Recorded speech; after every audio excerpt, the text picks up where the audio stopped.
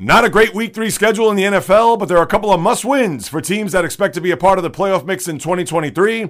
As for college football, there are several games that I'll spotlight as Week 4 is just about here. Shohei Ohtani had surgery on his ailing right elbow and won't pitch until 2025. Has the price tag dropped from the expected $500 million offer he may get in free agency? Plus the latest division and wildcard races as we're 10 days away from the regular season concluding. Let's get cracking as another high-octane sports podcast waits. It's all coming up, but first, this message. J-Reels here, just passing by to send a brief reminder to please subscribe, rate, review this podcast, the J-Reels podcast, on wherever you listen to your podcast, whether it's on Apple, Google, Spreaker, Stitcher, Spotify, iHeartRadio, Luminary, CastBox, all of the major platforms that are out there. Whichever one that you listen to, once again, just throw me a few stars, write a review. I would greatly appreciate it just to increase the visibility of this podcast with all the others that are out there, especially this one, which covers all sports in roughly 1 hour. Where else are you going to get that? So if you can go ahead and please do that, I would sincerely and gratefully appreciate it. And with that said, let's get it. The J-Reels podcast begins in 5, 4, 3, 2, 1.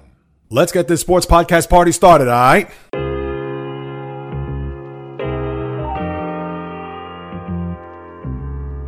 The J-Reels podcast. Why don't you wait until July 1st to make an announcement? What a disgrace. He can rack up all these numbers in October, November, and December, but what really counts is let me see this in January. The sports rebel without a pause, delivering fast-paced, jam-packed sports talk like no other. Listen, I gotta call it as I see it. He is not a good player. I'm sick and tired of having to deal with the disappointment of this franchise. When does it stop? And yes, another winter that I can sleep in peace. Coming correct, directed in full effect. Let's get it. This is the J-Reels podcast. Welcome aboard. What is happening, my good people? Greetings. How are you? How's it going? How's everybody doing out there? What is the latest and greatest? Hope everybody's doing well, feeling fantastic, in excellent spirits as the early chill of fall is in the air here in the Northeast and finally arrives on Saturday. Let me heat up your earbuds, headphones, or speakers as I expound on all that the sports universe has to offer, as this is the J-Reels podcast with your host, J-Reels. For my first-timers, welcome aboard. And for those who've been banging with me going back to the very beginning, somewhere in the middle, or even as early as this past Monday, I welcome you guys and gals back. Not a lot happening over the last few days since we last spoke on Monday, but I'm going to get right to it. I'm starting off with the baseball. I can't get into Giants, Niners, or NFL Week 3 as of yet.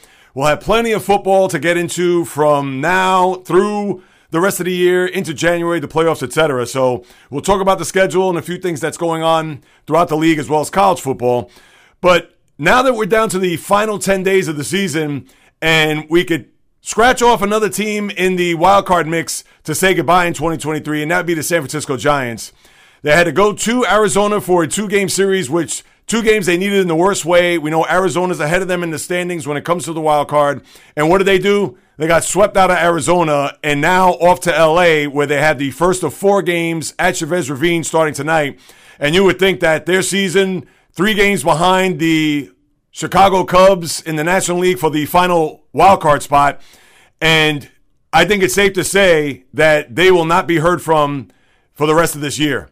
So that's one team that we don't have to worry about as we get into both wild cards. We know about the AL West. We've talked about this, it feels like, for the last 6 weeks or so. But the National League is starting to shape up a little bit because with the Giants out and even with the Cubs, Marlins, Reds, I'll leave the Diamondbacks out. I understand they're a game ahead of the Cubs in the standings, but they are a game and a half. And when I add it all up, the Cubs do have a game in hand, so that's going to help them at some point. But the Cubs' schedule gets tricky. They have to go to play the Rockies, or the Rockies come to Wrigley before having to go on the road next week to not only play the Braves, but then also end the year in Milwaukee, where the Brewers will have the division wrapped up. But who knows? I'm sure they're going to do their damnedest to try to knock the Cubs out of the postseason. So it's going to be a tricky week for the Cubs. As for the Marlins, they lost 2 out of 3 to the Mets here over the last 3 nights. And you would think that the Marlins would probably be a team that's going to fall by the wayside. Sandy Alcantara, who's had issues with his right arm. Who knows if you're going to see him anytime soon. But they have the Brewers coming into their building starting tomorrow for a 3-game set before they close out their season next week, where they have to play the Mets at Citi Field And who knows? The Mets will probably play spoiler, where it's usually the other way around this time of year. And then they go to Pittsburgh to close out the year. So maybe there'll be a little bit of a respite. If they're still in the mix by this time next week, who knows? Maybe those games against the Pirates will mean something. And then the Reds, who are a game back, and although they've been up and down and a little spotty, but you have to give it up for what they've done to hang in there. And we know that the division is long gone with the Brewers. I would think they'd probably wrap it up by sometime early next week, if not this weekend. But for the Reds, who lost the back two against the Twins over the last couple of days, they'll have the Pirates coming into their building. And then next week, they'll have to go on the road to close out their season, where they will take them to Cleveland for 2 and then St. Louis. Not a daunting schedule, to say the least. You would think that they'll be hanging around by this time next week. Stranger things have happened, as we know, and maybe Terry Francona and the Guardians will rally the troops one more time to see if they could throw a little upset in the Reds' plans as far as making it into October. But that's what you have there in the National League. We have nothing with the divisions, as we know. And with the American League, we have that battle in the AL West, which is going to come down to the wire, and it's going to start tomorrow night with Seattle and Texas. As it is right now, and I'll start with the wild card first, because Toronto's played well. They've won 5 in a row. They won the first 2 games at Yankee Stadium, where they'll conclude their series tonight. And then the Blue Jays, the rest of the way, have to go to Tampa, followed by the Yankees and Rays again next week, both in their building. So it's all right in front of them. You would think Seattle and Texas will knock each other off along the way, as far as not only just the division, but even with the wild card. And that's going to be a race to the bitter end. And with Toronto in the mix, it does throw a little spice into this race, because, for argument's sake, if Toronto was a couple of games back or on the periphery, it'd be a scenario where either Seattle, Texas, and even Houston, you got to throw them in, will be fighting not only for the division, but who's going to get the 5 and 6 seed in the American League wildcard race. Where now, with Toronto squarely in the middle, either one of those two teams could knock each other out, unless Toronto just goes into a free fall here over the next 10 days. So for Seattle and Texas, who have played well here over the last couple of days, the Mariners beating up on the Oakland A's, and then the Rangers doing the same to the Boston Red Sox, where the Astros continue to flail and flounder at home. They did win last night, but lost 2 out of 3 to the Orioles in their building, and on Monday in crushing fashion by Cedric Mullins, as the Orioles look to see and have pretty much kept themselves at bay in the AL East, to the point where no harm, no foul since the weekend after Tampa and Baltimore played one another. So you have a scenario where they still have that 2.5 game lead, 3 in the loss column when it comes to the Orioles and Rays. But as far as the scenario in the AL West, you have the Astros, who are currently a half game ahead. All 3 teams have 68 losses, and the Rangers and Mariners have a game in hand, because remember, they have the odd number, or I should say they have the even number game. They have 10 games left, where the Astros have 9. So for Houston, 85 and 68. Texas, Seattle, 84 and 68. And your guess is as good as mine. The Astros I can't trust at home, although the rest of the way for Houston has them going on the road to play in Seattle to wrap up. But Houston has Kansas City coming into their building. And remember, Kansas City won 2 out of 3 in Kansas City there last week. So who knows what's going to happen there. But you do have Houston, who will go on the road to close out at Seattle and at Arizona. And Arizona, they may need those games depending on what Miami, Cincinnati, Chicago, the Cubs, and what they do. So you would think that it's going to go down to the wire with the Astros. And then with Seattle, of course, you know that they have, starting tomorrow, where the Rangers they'll have to go to Texas because they close out the season at home. So Texas for Seattle. And then next week, the middle series will be Houston, followed by the Rangers. And then the Rangers will have Seattle. They go to Anaheim and then wrap up with the 4 games in Seattle to close out the year. And how I look at it, I would think Toronto is probably going to get one of those spots. It's a matter of Seattle or Texas. And right now, I couldn't even tell you, because they have those 7 games against one another. We know Texas's pitching is right now not 100%, knowing that Scherzer is not going to be there, and who knows how efficient and effective the starting rotation is going to be. And you could say the same for the Mariners, but you could trust them a little bit more with the George Kirbys, the Logan Gilberts, obviously Luis Castillo. The lineup, we know the Rangers are a lot better, but this is what it comes down to. These final 10 games, who may get that last wild card spot or who may overtake the division depending on what the Astros do here. And this is why we watch. This is why we follow. I would think Toronto's going to get in there, and one of those three teams are going to be on the outside looking in. And you would think it would favor the Astros, but they haven't been trustworthy as far as not only playing at home, but really being very streaky up and down. And Seattle and Texas, they're going to duke it out to see who goes into the postseason. And to go back to the National League, as far as the wild card goes, Arizona, their schedule, very odd when you think about. They close out their final 9 games, all against American League opponents. They actually come to the Bronx this weekend to play the Yankees for 3 before going to Chicago to play the White Sox and then wrapping up at home against Houston. So a schedule that should be favorable. Who knows what the Yankees, they're hot and cold up and down. They're actually at 500 when you think about it. And they won't see Garrett Cole, who will, I believe, pitches tonight against Toronto. So maybe they could continue to go on this stretch where they've just been very good. And as I talked about on Monday, July and August, when they struggled the latter part of that month, even into August, and you wondered whether or not with their great start that they were going to fall apart, and they haven't.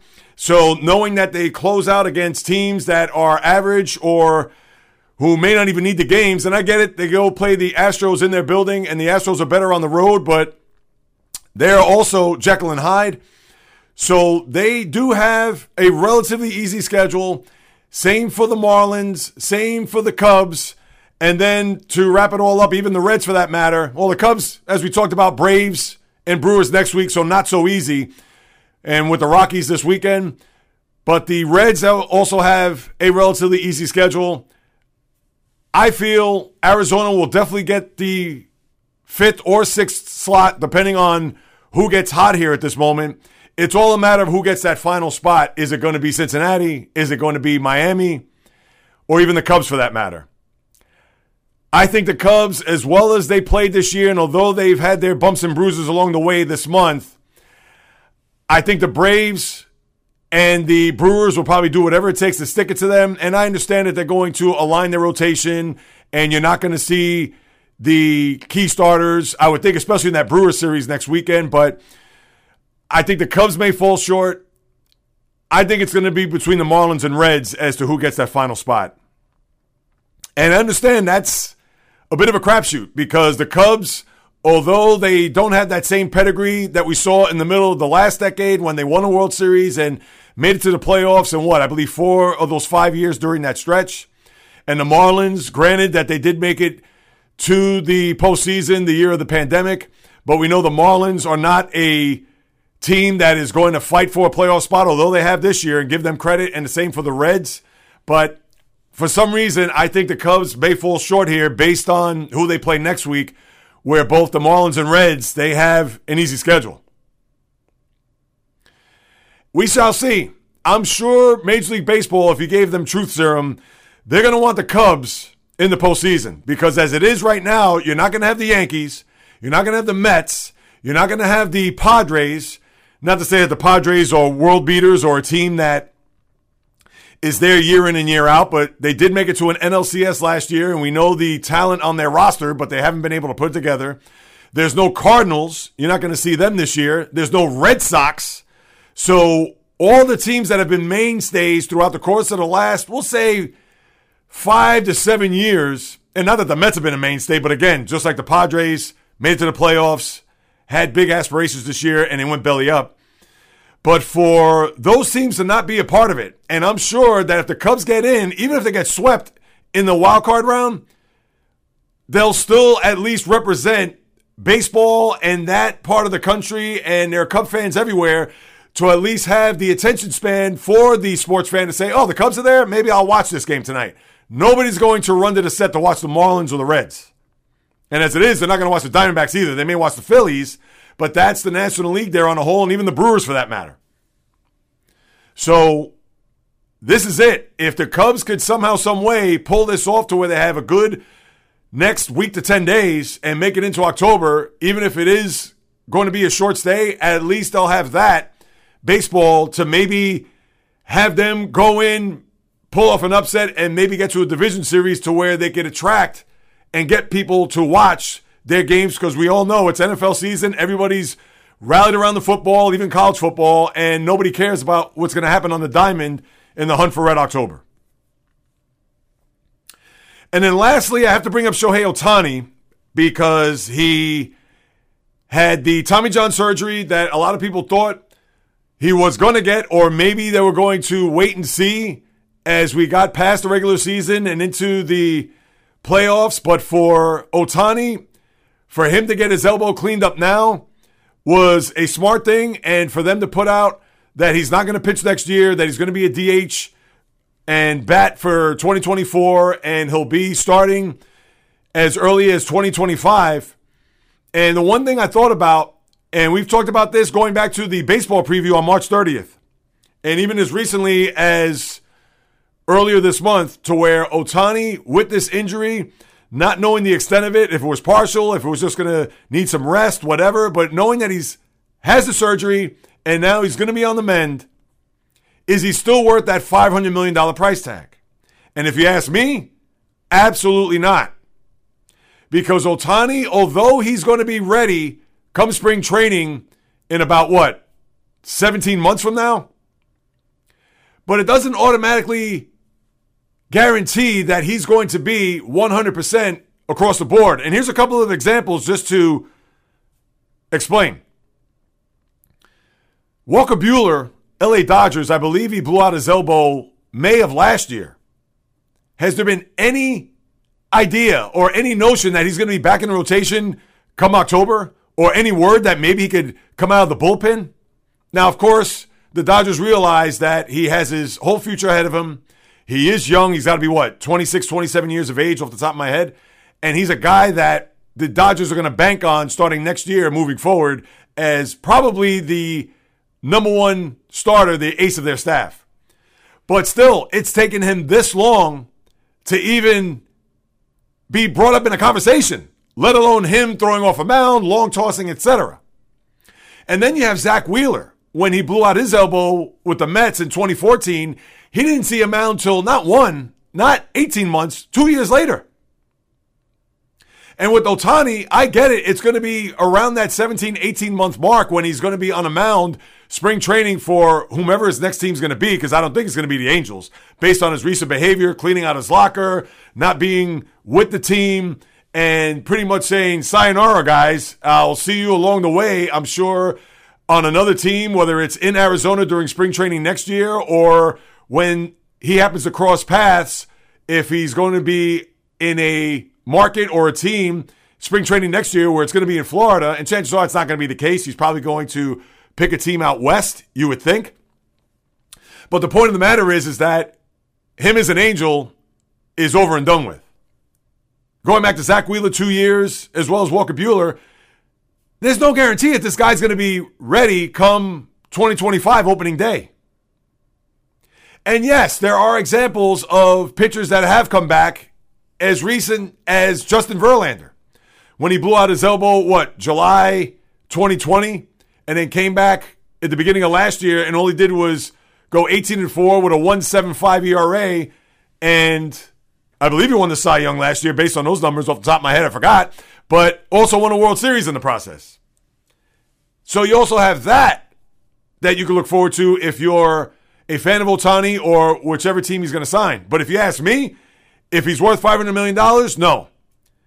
If he's even worth the $436 million that Mike Trout signed for with the Angels way back when, I don't think he's even worth that right now. Because if you can guarantee me that he's going to be ready 2025, and I get it, for all intents and purposes, we think that's going to be the case. But we don't know that. We don't know that going into that training camp or that spring training that he may need to slowly but surely work his way in that where he may not even be able to pitch until May or even June for that matter.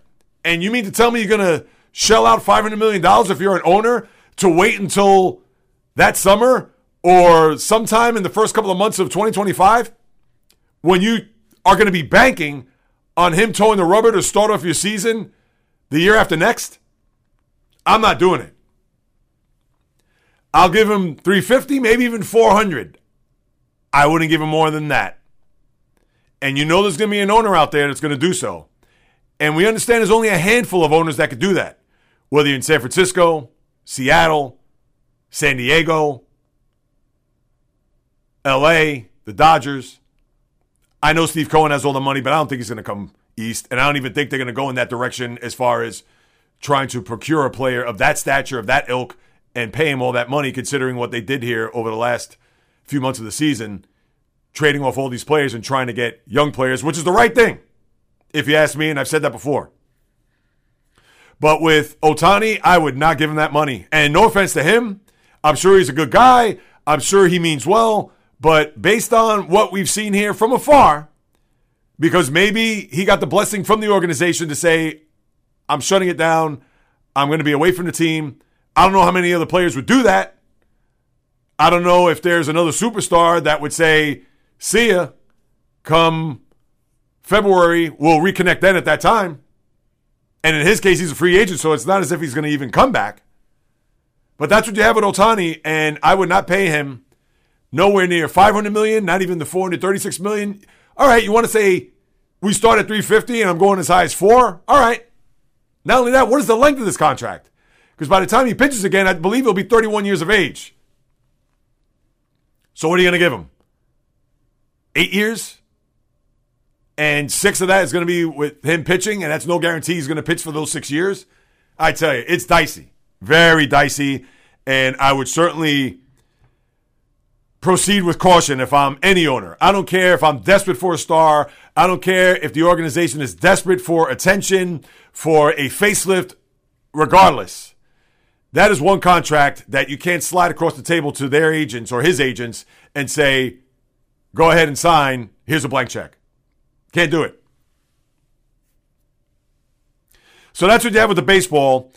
Now as I put on my helmet and shoulder pads to get into the NFL and college, we'll do this on a back-to-back scenario. And on Monday, I talked about the surprising 2-0 teams and 0-2 teams. And I think the theme for this week, there are a couple of games. The schedule is bad. Let's start there. But there are a couple of games that you could circle to say it's do or die for these teams if they have any chance of making it to the postseason come January. The first game, you're going to have to wait till Monday night at 8:15, where the Rams will go to Cincinnati. And the Rams, who have played well here over the first 2 games, they split against their division opponents, Seattle and San Francisco. Now they're going to come east. The Bengals, we know that they are a mess at this juncture, only 2 games in. And before you could say, well, they were 0-2 last year, and look how far they got. Well, you have to wonder about the quarterback with that calf injury. And it's interesting, and nobody's really talked about this, and I'm surely not trying to look into a crystal ball by any stretch of the imagination. But if he has a serious calf injury, and it's going to hobble him for the rest of the year, you would only hope, and again, this isn't an omen, this isn't a sign, this is just, or even a premonition, this is just forecasting the possibility and not the inevitability. But there was a quarterback that went down with a brutal injury based on a calf injury that he suffered during preseason. And we know that's Aaron Rodgers. And not to say that Joe Burrow's going to have the same fate, but you have to wonder whether or not his mobility, how he's going to protect that leg, and not only that, all it takes is one plant and one defender to land on him a certain way or tackle him a certain way for that thing to pop. And we saw that there with Kevin Durant when he was with Golden State, where he had that calf injury in the early part of that postseason and then came back for Game 5 against Toronto, scored 11 points in the first quarter, but his last possession, or the last time he was on that court in Toronto, he popped his Achilles. And the rest is history. So by any means, I'm not trying to say it's going to happen, and I hope it doesn't happen. But calf injury, Aaron Rodgers just 10 days ago, and season on the line, and Aaron Donald is coming into your building, Just keep that in mind. But the Bengals, an enormous game for them as they try to snap this early funk that they've gone on here the first 2 weeks of the season. The other big game I'm looking at here is the Patriots and Jets. And I understand Zach Wilson. People want to get on him. The 3 interceptions. It wasn't all his fault there the other day. But if you talk about an enormous game for the Jets to get this piano off their back, and not to say that if they win this game, even if they win 3-2, that everything's going to be rosy, that, oh, we finally broke the hex or the jinx against Belichick, etc. No, that is not the case.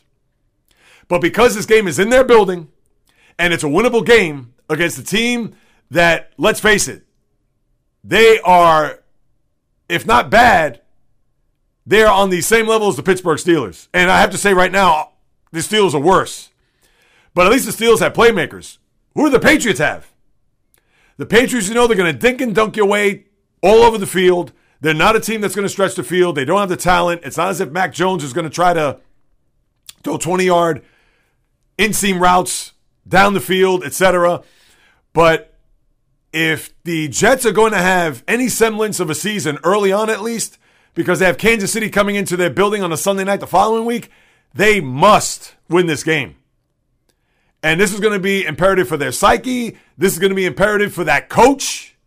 And I understand Zach Wilson, he's going to have to manage this game as best as he possibly can. Because Belichick's going to get in his head. The old saying, I see ghosts out there with Sam Darnold. Who knows with Zach Wilson if he's going to even see anything close to what Sam Darnold saw. Because if that's going to be the case, it's going to be a long afternoon at MetLife there come Sunday. And then the Patriots also, they want to get a win to at least get off their schneid at 0-2, losing the first 2 games in their building.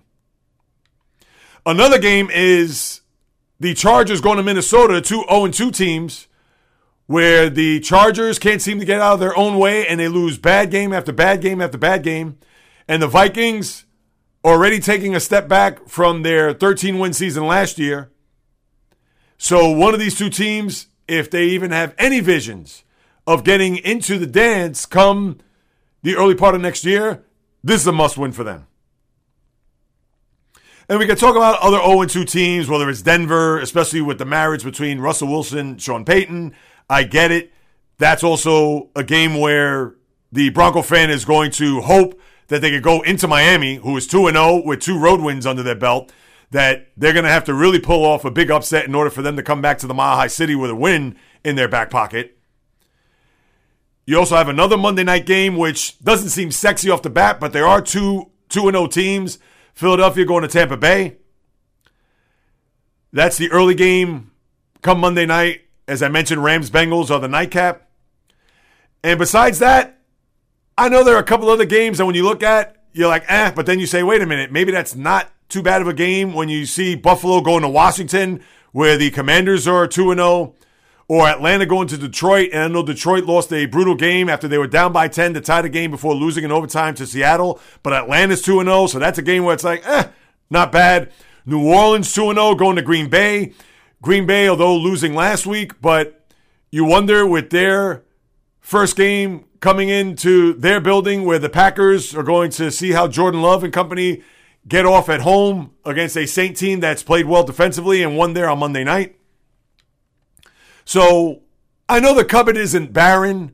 I know that the schedule to me isn't a great week. Let's call it as we see it. The 4:25 afternoon or America's Game of the Week, Dallas at Arizona. Maybe Arizona will pull off an upset because they've been competitive and should have won the game there the other day, but the Giants were able to come from behind there, down by 21 to win out in the desert.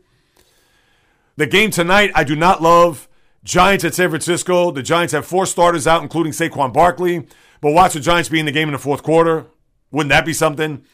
But the Niners, their first home game, so I'm sure they're chomping at the bit to be in front of their home crowd after 2 very good games on the road. But other than that, there's not a lot of games. Houston at Jacksonville, Indianapolis at Baltimore, Carolina at Seattle, Chicago, Kansas City. The Sunday night games, Pittsburgh at Las Vegas. And that game the other night, real quick, that Steeler game was a game that reminded me of watching the Yankees and Red Sox on an ESPN Sunday night game that took 4 hours and 15 minutes, and it was a 9-inning game. So many stoppages, so many injuries. Just, the game was forever. The game started at what? 8:15, and it ended at 11:48. Or somewhere close to that. I believe looking at my clock on the cable box, it said 11:48. The game was interminable. And I know you had the injury there with Nick Chubb, which prayers go out to him. He's going to be done for the year. And if Chubb was in the game, the Steelers had no shot to win that game. He was carving up that Steelers defense like a hot knife through butter. And as it was, with Chubb out and Deshaun Watson being ineffective, and that's another thing too, the Brown fan, they have to be scratching their heads wondering whether or not Watson is going to be the guy to lead them to the promised land. And I'm not saying that for this year, but just throughout the course of these next 4 years that he's going to be under contract. Watson is a guy who, to me, for what I've seen so far, and people can say, well, Jay Reels, he hasn't really played. He had the 6 games last year, and he's only played 2 games this year. All right, you want to give him that? Fine. But he's had a whole training camp to get the offense absorbed and to have it deciphered in his brain. And I understand that this is an offense that's more designed for the run, to have guys like Nick Chubb go in there and run roughshod over defenses and to have Watson make plays, but not to be the guy that's going to throw 30, 35, 40 times a game to win week in and week out. But Watson hasn't shown you anything close to what he was back in Houston, where he was a very good quarterback, not a top 5, maybe cracking the top 10, but he was a guy that led his team to postseasons, a guy that, of course, still has the ability, but for whatever the reason, has not been able to piecemeal it together to show any semblance of what he was in Houston here in Cleveland. I don't know if it's because the pressure's on him with the contract or the city knowing that they're starved for a championship. Who knows what's between his ears? We know he was a winner in college, and we know he has that ability to play above average or maybe even be elite. But here in Cleveland, over these first 8 games, he has been a far cry from what we've seen him in a Texan uniform, at least taking his team to postseasons, to divisional rounds, etc. And the Steelers, their offense is from hunger. So 2 defensive touchdowns, they may not even get that throughout the rest of this year. But they go into the desert, Vegas, Garoppolo, who knows? But the Steelers, they have to get their act together on offense. And yes, fire Canada, please do so. He is not the answer there as the offensive coordinator, by far. Bring back Todd Haley. I yearn for the days of Todd Haley. Jeez. But that's what you have this coming week here in the NFL.